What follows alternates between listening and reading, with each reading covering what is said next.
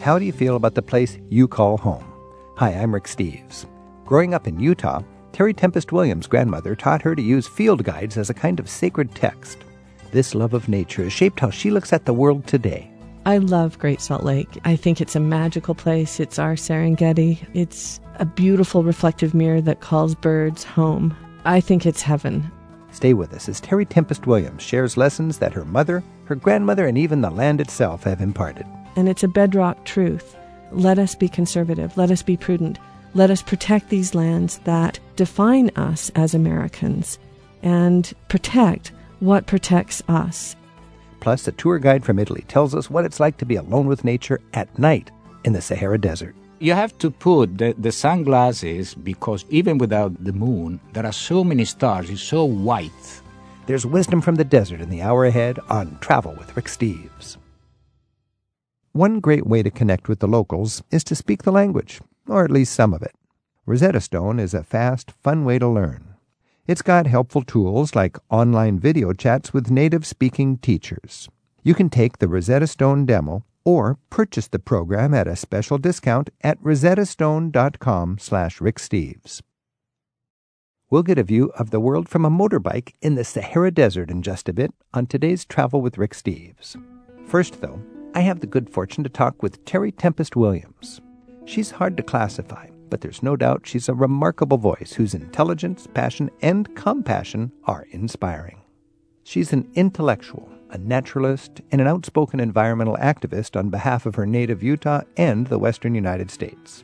Her books often read like poetry as she explores themes of spirituality, conservation, of natural history, women's issues, and of the impact of her family's Mormon heritage on her own identity today.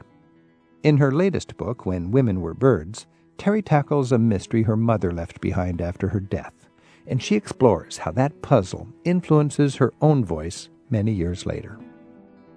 Terry, thanks for joining us. Thank you so much, Rick. It's an honor to be on your program. Utah is just a place that just has such drama, and it's so vast and magnificent in so many ways. And your family has been in Utah since Mormon pioneer days, hasn't it? That's right. 5-6 generations. Now, you wrote a book, When Women Were Birds. It's your latest book. Tell us, what is the premise of the book, and how does that relate to your value of your heritage and your homeland? When Women Were Birds focuses on my mother's journals. My mother was diagnosed with ovarian cancer. She was dying. I was lying on the bed with her, rubbing her back. She was facing the window. It was a wicked January day. And she said, "Terry, I'm leaving you all my journals, but you have to promise me you won't look at them until after I'm gone." I gave her my word.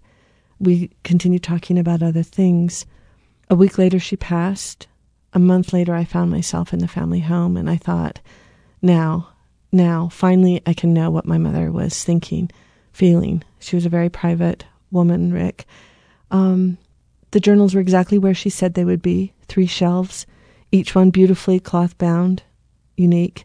I opened the first one. It was empty. I opened the second one. It was empty.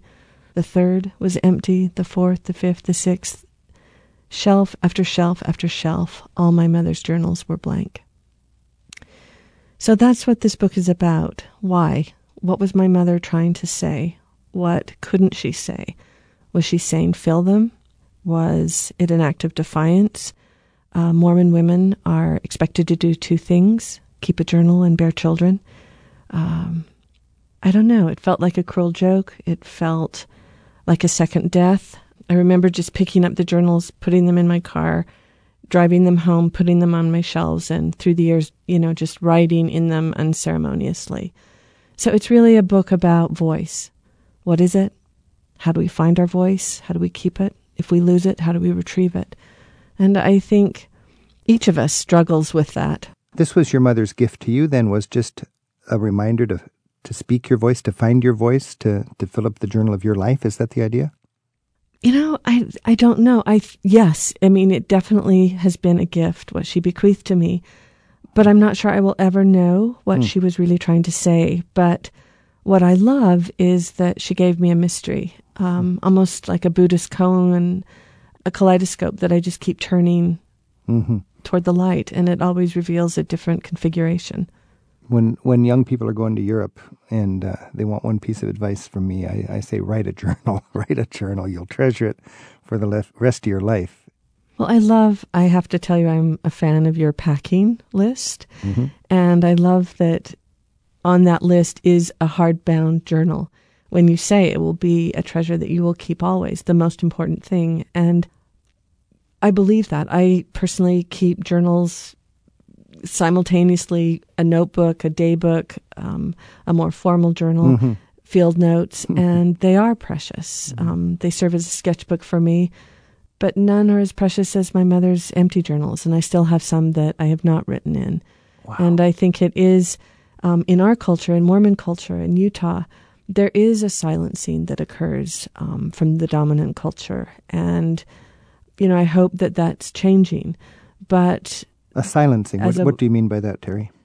Well, I think as a woman, I can only tell you that, I was raised not to speak out, not to rock the boat, make waves. And suddenly, because of the land that I love and the threat that it is under, this beautiful red rock wilderness, I have spoken out with many, many others. And I think there are some people that wish that I hadn't or wouldn't. And I just think if we care about the land, if we care about the open space of democracy, if we care about citizenship, then we do speak out. And my mother spoke out very strongly to her family, but outside she was much more reticent. And I think her empty journals speak to that if she had written the truth of her life, she might have viewed it as a betrayal to those she loved, or perhaps she was trying to protect those she loved, because if she told the truth, it would hurt. We're visiting right now with Terry Tempest Williams on Travel with Rick Steves.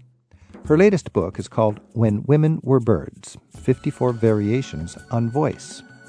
She also received high praise for her 1991 book called Refuge, An Unnatural History of Family and Place.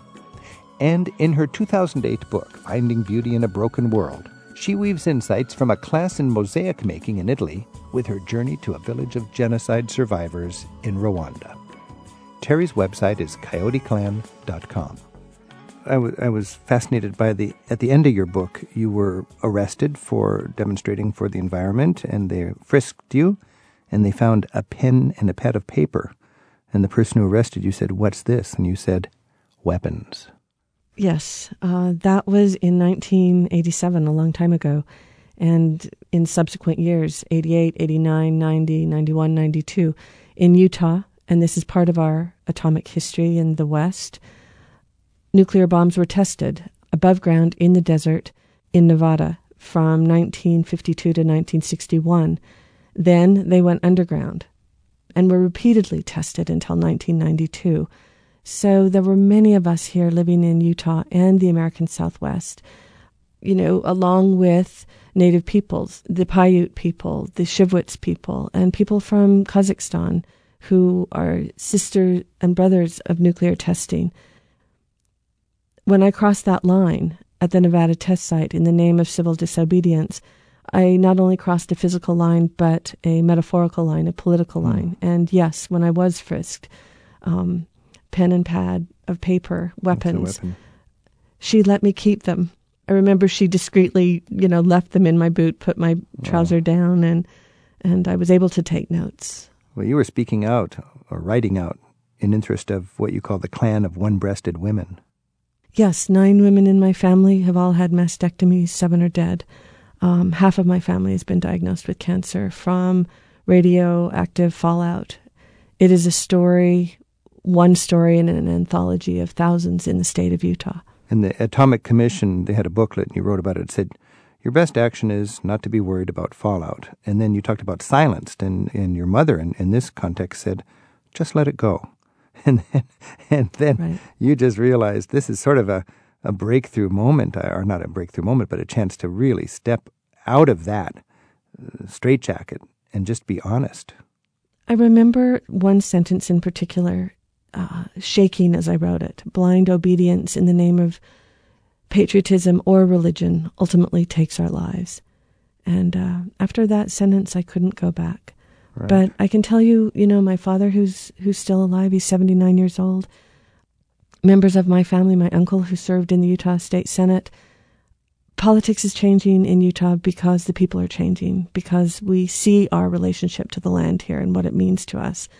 But it's not easy, and it takes revolutionary patience. And it takes people who are written off as, what was the word, virtual uninhabitant?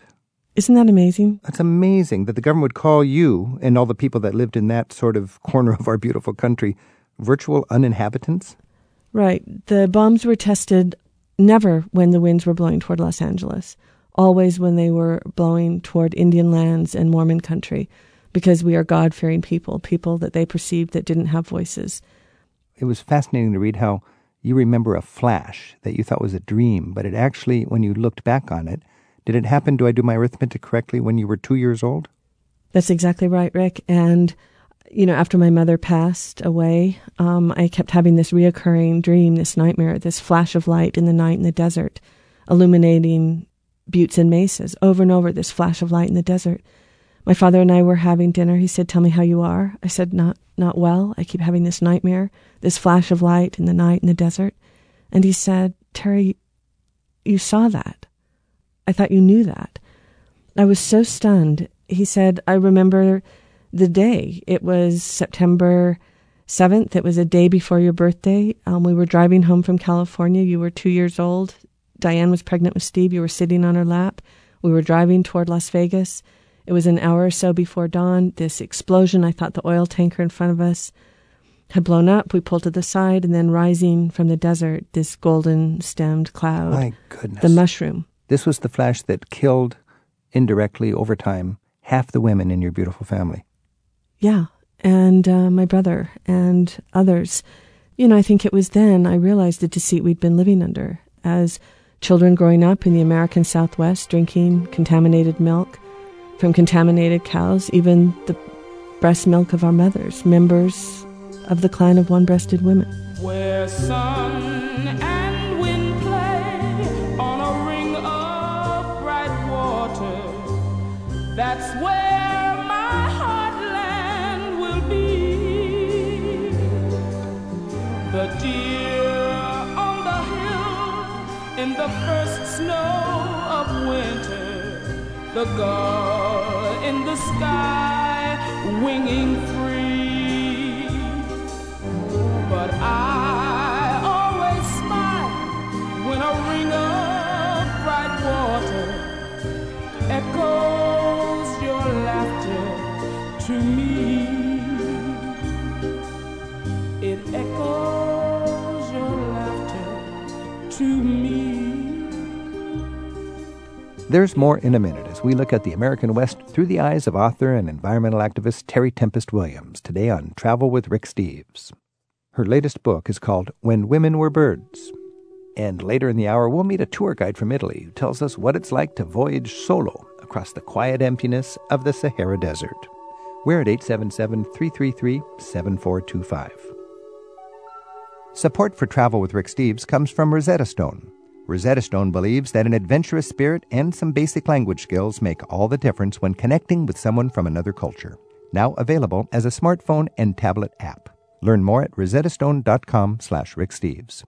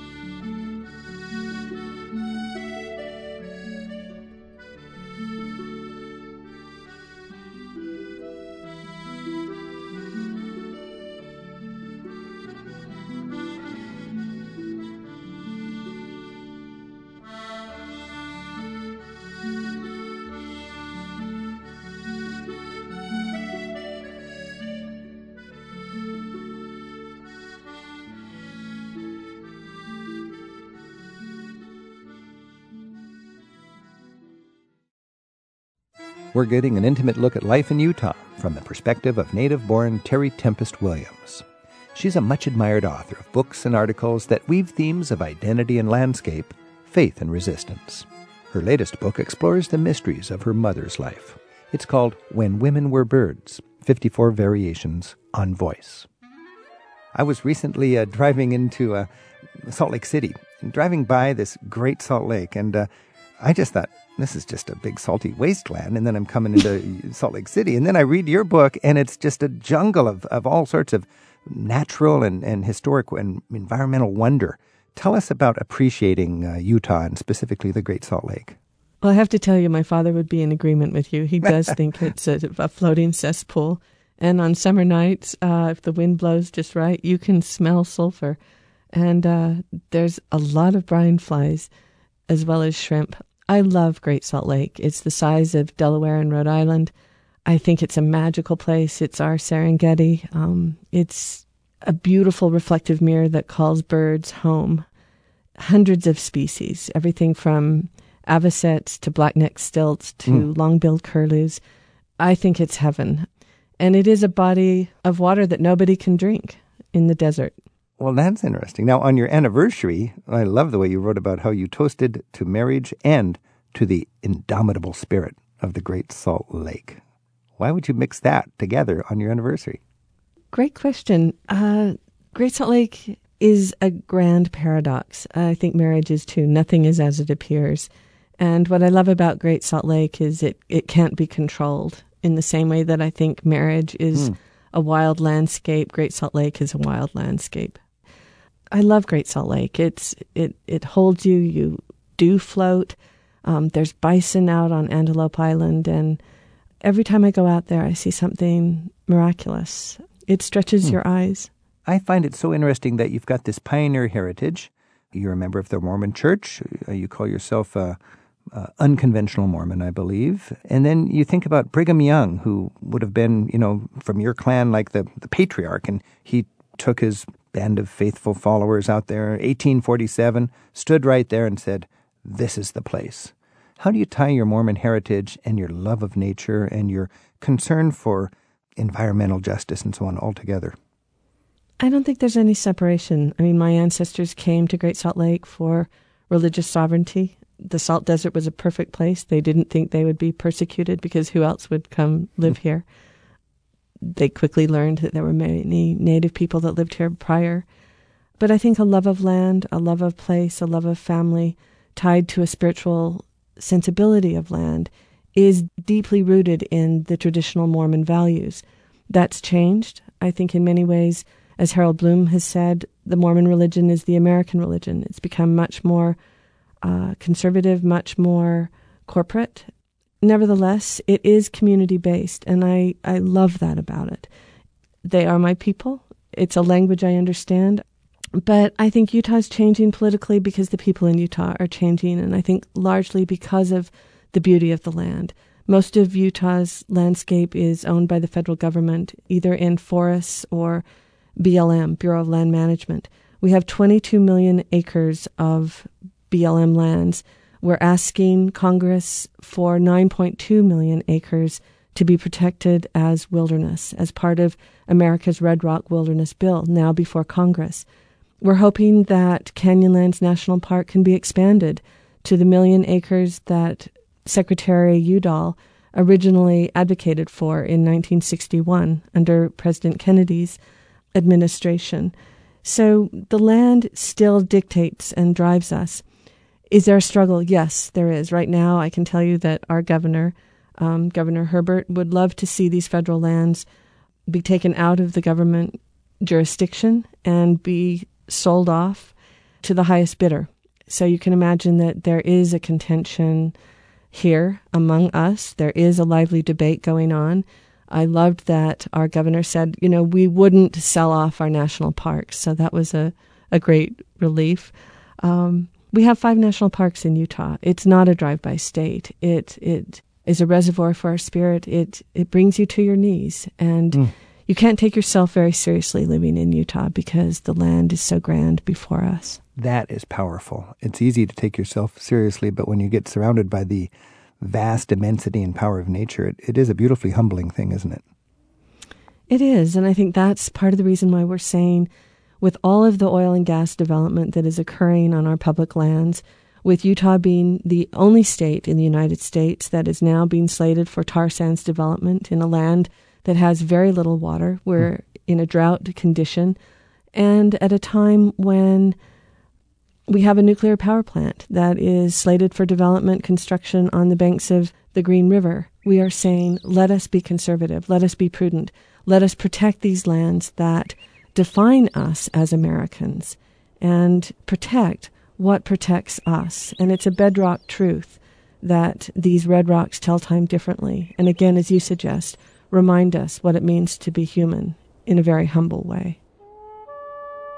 I'm Rick Steves. This is Travel with Rick Steves. We're speaking with Terry Tempest Williams. And Terry is well known and much loved in literary circles for her books Finding Beauty in a Broken World, Refuge, An Unnatural History of Family and Place, and her latest book, When Women Were Birds. Terry, in your book, When Women Were Birds, it's clear birds in your native Utah are near and dear to your heart. What is it about birds that really resonates with you? How are they so close to your soul, and how are they a metaphor for you, for women? I think birds are mediators between earth and spirit. I think birds are the great travelers. You know, when I think about my greatest travel book, Rick, it's Peterson's Field Guide to Western Birds. My grandmother gave me that when I was 5 years old. And I would pore over those color plates, and I would imagine the birds before I saw them. And then going out to Great Salt Lake as a child, I would go, there is the white-faced ibis. There is meadowlark.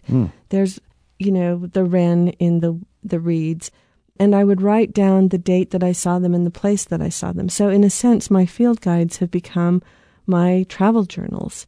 And later, as a naturalist, I really can see what birds used to be there that you don't see anymore. You used to see rafts of redheads on the Great Salt Lake. You don't anymore because of pesticides, because of loss of habitat.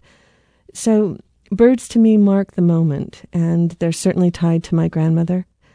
And with all of her grandchildren, we all have those field guides that she gave us as children, and they become sacred texts. Now, it's not just birds, because you are also enthusiastic about prairie dogs, of all things.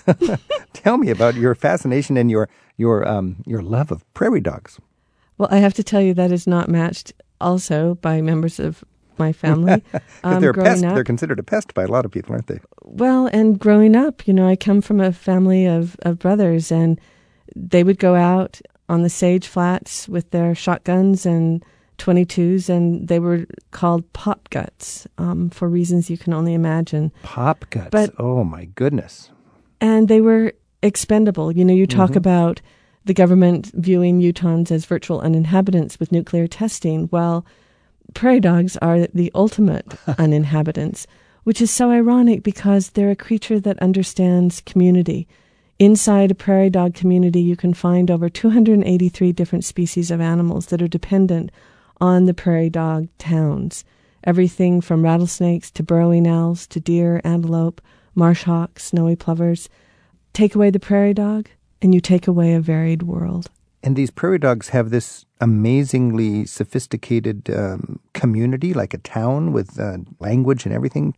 They have burrows that are unbelievable, that stretch miles. I only wish I could see underground to know what that would be like, that world. They have such a sophisticated language system with prairie dog grammar. For example, if you were to walk across a prairie dog town, they would say, blonde man with a red shirt walking through. If you came by the next day carrying a gun, they would say, blonde man red shirt with gun. Blonde man, red shirt with dog. I mean, they are that sophisticated. Whoa. So next time you see a prairie dog, you have to stop and listen to their alert calls. Good-looking blonde man with travel guide. Oh, that's really wild. There was one study done by a biologist named Konsolvitovich, and please don't ask me to repeat that again, his last name. And what he found when they drug a European ferret across the town, a new vocabulary word came to be. When they did that 50 miles in another direction, that same word appeared in that prairie dog town. I mean, there's so much we don't know about how animals communicate. And are they still endangered, or are they coming back, or are they just a pest for people who want to keep their golf course without holes in it? Utah prairie dogs are threatened. They would be on the endangered species list, except for it's too political because of the ranching communities and the golf courses. You're exactly right. But there's great organizations like Wild Earth Guardians that are making sure that they're going to still be around for as long as they have been. These are Pleistocene creatures. We're visiting with author Terry Tempest Williams right now on Travel with Rick Steves. Her latest book's a tribute to her mother's identity and how it influences her own. It's called When Women Were Birds. Terry links to many of her articles for the Progressive magazine on her website at coyoteclan.com. That's COYOTECLAN.com. Our phone number is 877-333-7425. And Sally's on the line in Laville, Pennsylvania. Sally, thanks for your call. Thank you, Rick and Terry. I was appreciating Utah, and, I've been to a majority of the national parks in our country, and I cannot think of a more magical place than southern Utah and Canyonlands in particular. I experienced one of the most amazing, looking back, 24-hour periods ever in the southeast quadrant of Canyonlands, known as the Needles District, in an area called Elephant Canyon. And I had never heard of it, but a friend invited me to the area, and one day we headed out for a walk into this magical, otherworldly land of sandstone pillars and buttes and mesas and into this Elephant Canyon. And the day turned from sunny to billowing thunderstorms just as we were passing through this very narrow slot canyon. And we got out and huddled under a rock ledge and just sat there alone, seeing no one in this vast wilderness.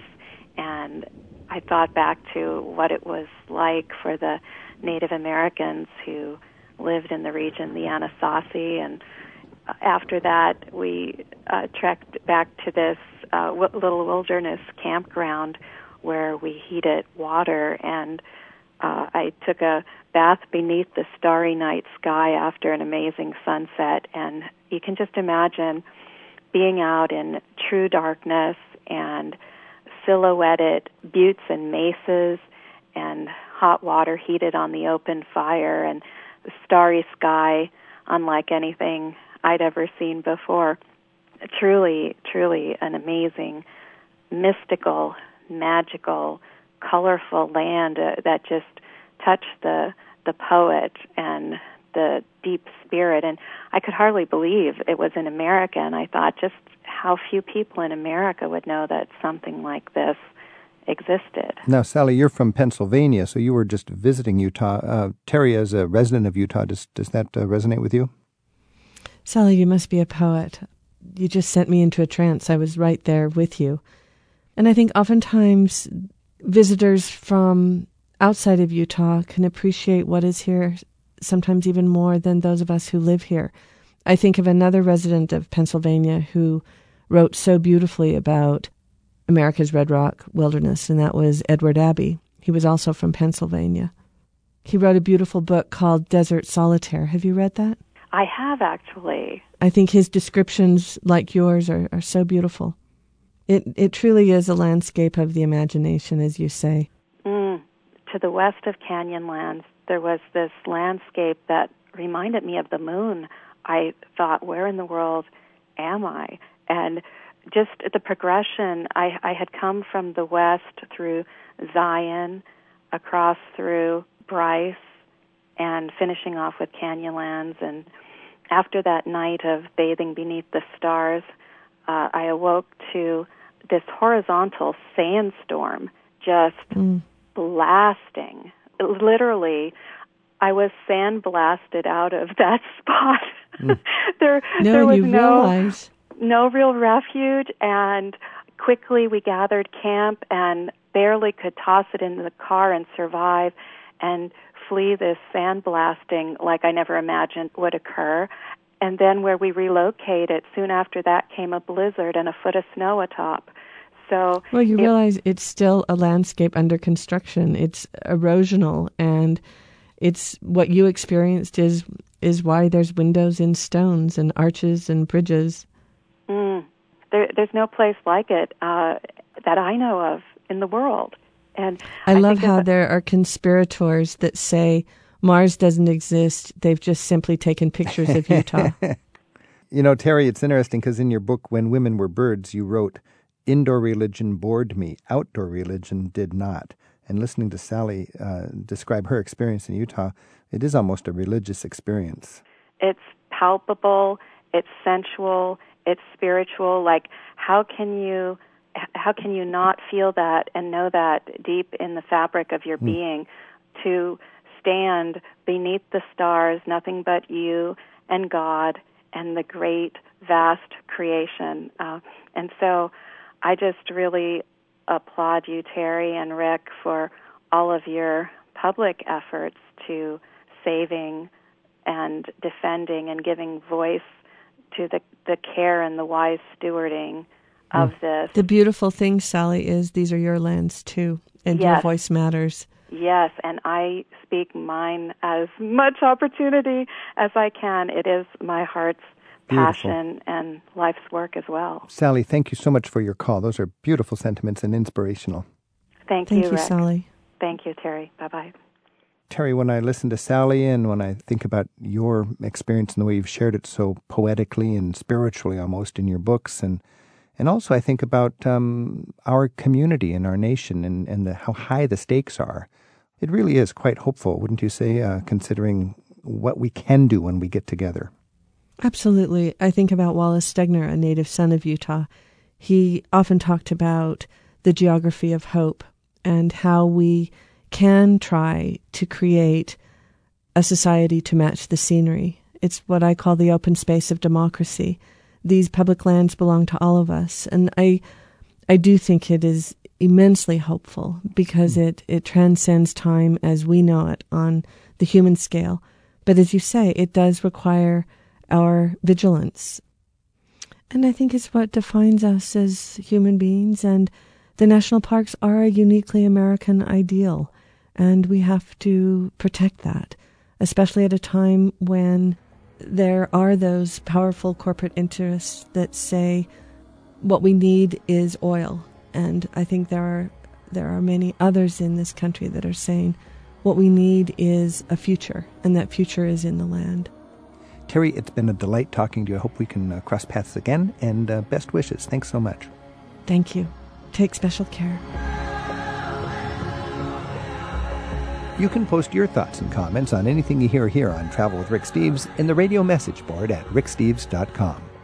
And we include links to our guests in each week's program details in the same radio section of our website.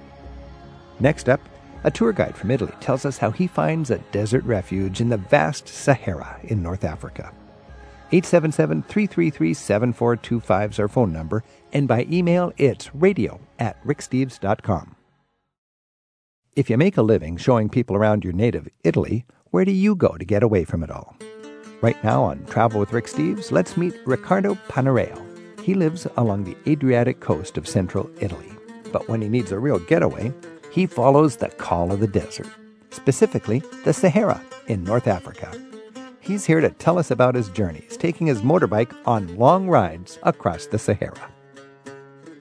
Riccardo, thanks for joining us. Ciao, buonasera, everybody. Riccardo, when you want to go on vacation, first of all, just describe the adventure. What do you do on your vacation? Well, first of all, the vacation starts much earlier than the moment in which you lock your door and you go. So a trip like that requires preparation, physical, because it's strenuous, requires preparing your vehicle, because your vehicle is your horse. You Americans love horses. And you know how much care you take of your horses every day, talking to the horse, listening to the horse. The motorbike becomes a horse. I know that many of you don't understand me, or maybe they don't believe me, but I talk to my bikes because that's what is returning me home eventually. So preparation, and then is a mixture of adventure, traveling, and I come from Italy where there is such overwhelming architecture and history, human structure, intensity. So I need nature. So the I need opposite of nature. Italy Yeah. might be the Sahara. Now, where do you go in the Sahara generally? Well, the Sahara is so huge.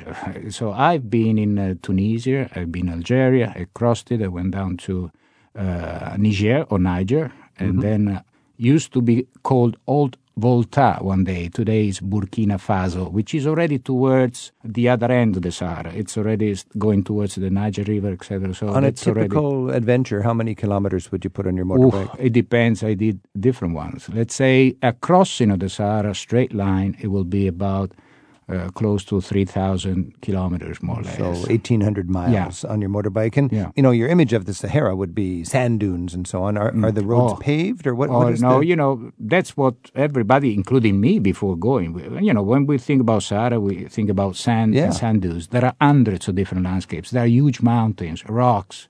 There are sand dunes, of course, but then sand. Sand, there are 200 types of sand. Hard one, fesh, which is the one that he fell in, he will never get out. Now, my experience in the Sahara is in Morocco, and there's just like vast, like a big parking lot almost that goes forever, and it's a hard pan. Yeah. And there's no real road, and if you didn't know where you're going, you could get completely lost. Yeah, well, that's part of the fun, but also if you are not careful, could be cause of big trouble, because now it's a little easier because now you can use these GPS and things, Right. Although that is a knife very sharp, in the sense that if you have a very sharp knife, you can cut a lot of things, but you can cut your finger as well. I mean, if you rely only on this technology, if this technology drops you, then you are, gone. It's like your computer. When your computer gets jammed, we don't know what to do. So you're saying with your motorbike, you also want to be able to manage without all of the electronics. Well, my first trip to the Sahara was in 1983. Okay, long before this kind of thing. So when you're biking, are you on dirt or are you on pavement or?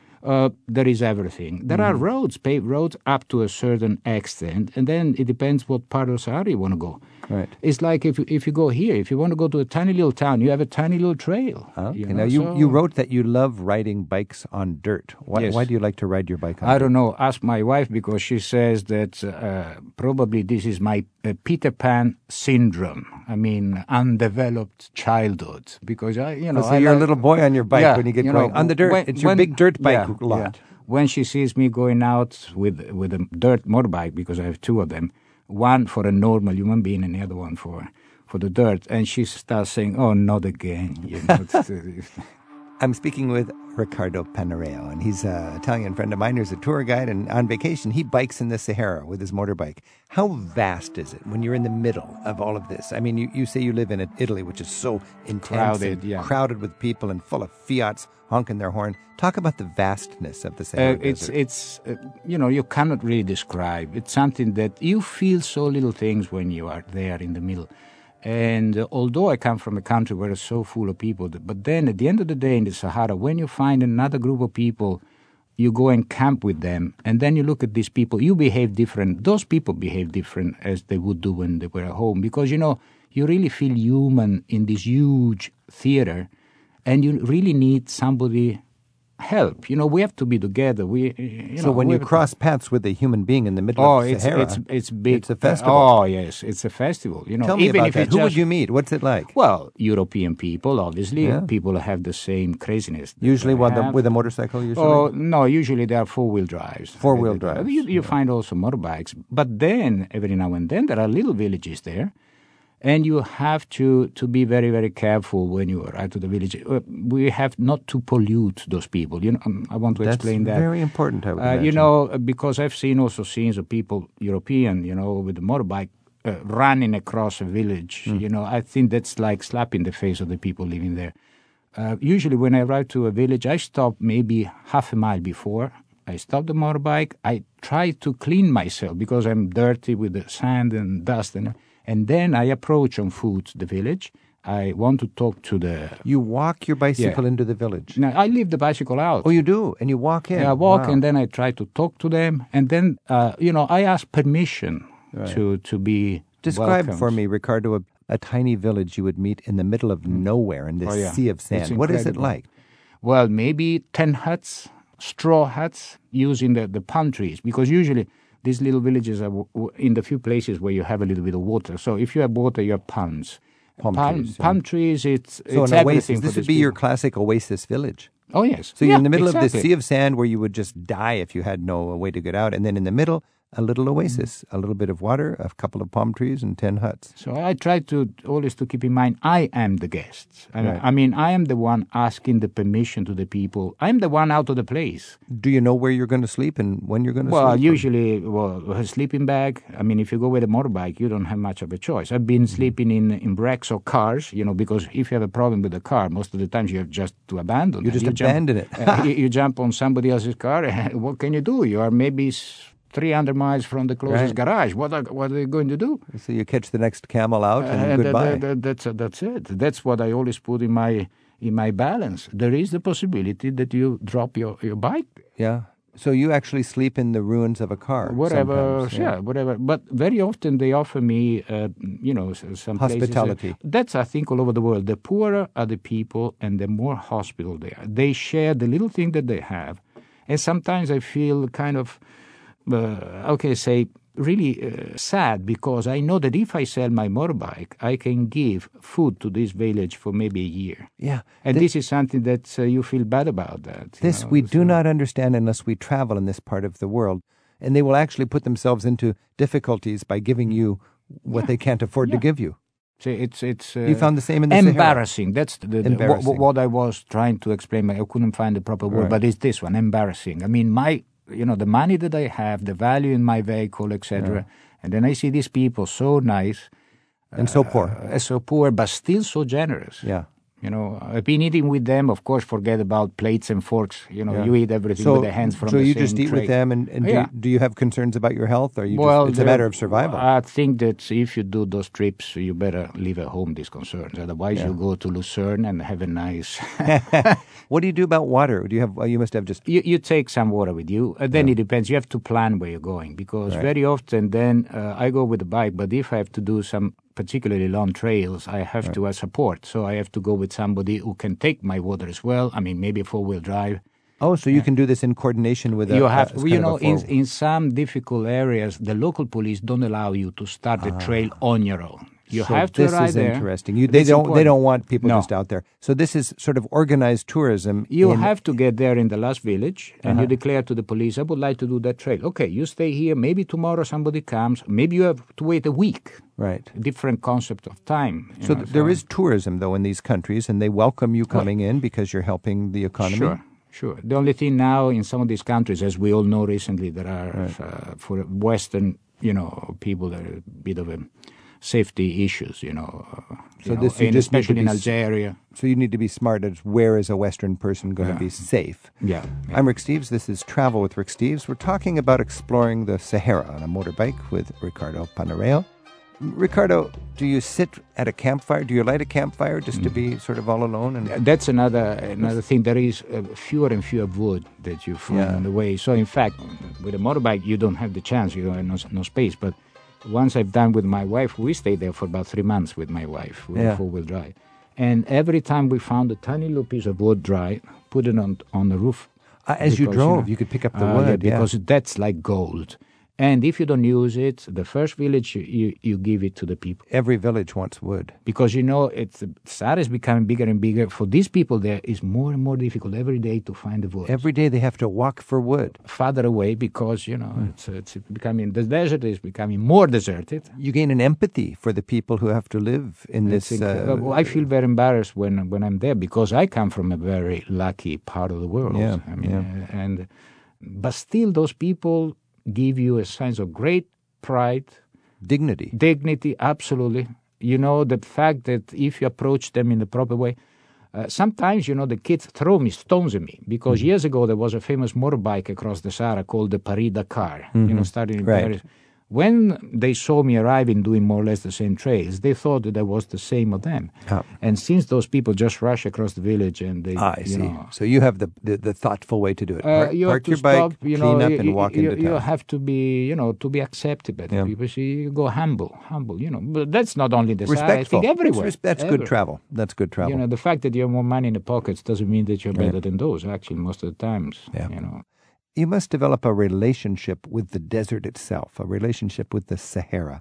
What is your relationship with the desert as you're traveling there? Well, the desert owns me. I mean, in the sense that the first time you go to the Sahara, you just go for fun, adventure, and then once you're there, then you can't stay without it. It's difficult to say. It there becomes are books, a part of you, huh? There are books, there are beautiful movies, made just to describe this kind of illness that might take you if you've been there the first time. You're just in love for it. There are no words. This is Travel with Rick Steves. Our phone number is 877-333-7425. And Jeff's on the phone from Brownsburg, Indiana. Jeff, thanks for your call. Hi, how are you? It's been fascinating to listen. I've only been to the Sahara twice. The second time I camped in southern Algeria with the Tuaregs for about 15 days. Where? We landed down in Tamarasat and eventually slowly made our way over to Janet. Janet, what a pearl, what a beautiful place. Yeah, it is. It really is. But yeah, we just slowly took it, and it just was fascinating. We had a Land Cruiser that had 200,000 plus kilometers on it. Well, that's brand new for that area. It was. But by the end of the 15 days, there wasn't a piece of chrome left on it. It's very brutal out there. It is. I admire your Jeff, adventurous spirit there. It sounds like Ricardo did it in the wild and aggressive and adventurous way on a motorbike, and you did it in a more comfortable way on a. Absolutely. Now tell us about for the novice. Let's say I just wanted to spend 10 days down in the Sahara. You're in a 4-wheel vehicle with 6 or 8 tourists, like in a safari or something like that, or no. Actually, there were 2 of us who a friend of mine who went to Afghanistan with me a couple of years before that, and it's a little touchy when you're trying to contract out with someone overseas, as you all both know. But we found someone who felt comfortable with, a family that ran a tourism agency out of Janet, and 2 of us flew into Algeria, and then I spent a couple of days up on the coast, and then flew down to Tamarasat, and joined. There were 3 in a Land Cruiser, and I'll tell you that 5 people in a Land Cruiser in the desert, even in winter, is hot, and plenty of people in there. In the day. Do you get up early so you can have a few hours of relative cool and take a siesta in the middle of the heat, Ricardo? It depends which vehicle. I mean, it depends how you are visiting Sahara. You can visit it on foot. You can go with an organized group. You can go with a 4-wheel drive. If you go with a motorbike, you got to be very careful because, the motorbike is less stable than a 4-wheel drive. So it's dangerous with a motorbike. You've got to be careful. So you have to start very early in the morning because till about 10 o'clock it's still cold because you are saying it's hot. I mean, I don't know, Jeff, what time of the year you went, but if you go in the winter, till 10 o'clock is freezing cold there. Then within an hour, you're in the heat. In the winter, there's a huge difference in the temperature. Yes, absolutely. Yeah. It can go below 0 Celsius in the winter, no joke. So freezing, and then all of a sudden up where you need the sunscreen. So if you want to use sand where still it's rather compact, you have to do in the morning because it's still cold. Because then after 10, 11 o'clock, the heat will make the sand softer, which means more difficult to negotiate. And then there is another thing, the sun. The sun, when it's just above you, will give you no shades where you're driving. So you cannot really see the color of the sand, and it's all the same color. So but it's not the same sand, and then you might end up in the wrong patch. High noon, it's more dangerous because the you don't have the shadow. No shade, no shadows anywhere, and then that's the. But even with a 4-wheel drive, I mean, you don't fall with a 4-wheel drive, but you get bogged. Yeah. So Jeff, in your 4-wheel or in your vehicle, did you get an early start in order to avoid the heat, or how did you plan that? We were fairly leisurely. We would camp usually at outcroppings where they've camped for thousands of years. You would find these locations, and sometimes you would find paintings. Did you find some ancient paintings, prehistorical? Because around Janet there are some beautiful ones. I'm sure they showed you some. Yeah. Around Janet, and actually, I mean, even further west, there's quite a few. So this is in southern Algeria you're talking southern about? Algeria, yeah. Southern Algeria, southeast, yes. All right. So I see you somewhere down there. Inshallah, as they say. Is good Allah wants. If God wants it. Thank you, Jeff, for your call. Ciao. Bye-bye. Bye. I'm Rick Steves. This is Travel with Rick Steves. We're talking about exploring the Sahara with Ricardo Panarea. Our email address is radio@ricksteves.com. And Margie from Pleasanton, California sent us an email. And Ricardo, Margie wrote, My husband enjoys motorcycle adventures. How do you stay in touch with your wife while in these remote places? Well, that's the reason why I go on a motorbike, so my wife cannot reach me. Does it make sense? You have an excuse, don't you? I'm in the Sahara, dear. I'll be back in 2 weeks. 2 weeks is a little too short for the Sahara, but anyhow, that's the point. So, Margie, your husband wants to go on his motorcycle. Don't push him to how to keep in touch. But if I can give you a suggestion, let him go, because if you let him go, he will be back. You sound like you speak with experience. Yes, I do. 30 years with the same wife, Beautiful. Well, we like antiques in Italy, so... Ricardo, you talk about being 300 miles, 500 kilometers away from the closest village, and it makes you feel like naked in nature. Describe that again. Well, because, it's probably like when some people go into the Cologne huge cathedral. You enter this cathedral you become small. And they stare and they say, gosh, look at this. I mean, I'm nothing compared with this. And the Sahara is even 10 times more than that. I wish you could see the stars in the night of the Sahara, when probably the closest bulbs is about 400 kilometers away. So the nearest light bulb is 400 kilometers away. You have to put the sunglasses, because it's so, even without the moon, there are so many stars, it's so white. I mean, it's incredible. Most people in Europe and the United States have no idea how bright the night sky can be. It's incredible, but you have to be, I'm sure there are people listening to us that they go sailing, maybe they go a couple 100 miles away when they sail, because the Sahara is an ocean. That's right. The Sahara is an ocean. And the camels are the ships. Exactly. I'm no Rick difference. Steves. This is Travel with Rick Steves. We've been sailing the Sahara with Ricardo Panareo. Ricardo, thanks so much for taking us on an adventure that a lot of us would dream about, but not too many will be able to. Well, don't lose the hope. Work on it. I would love to do it myself. Grazie to everybody. Thank you. Travel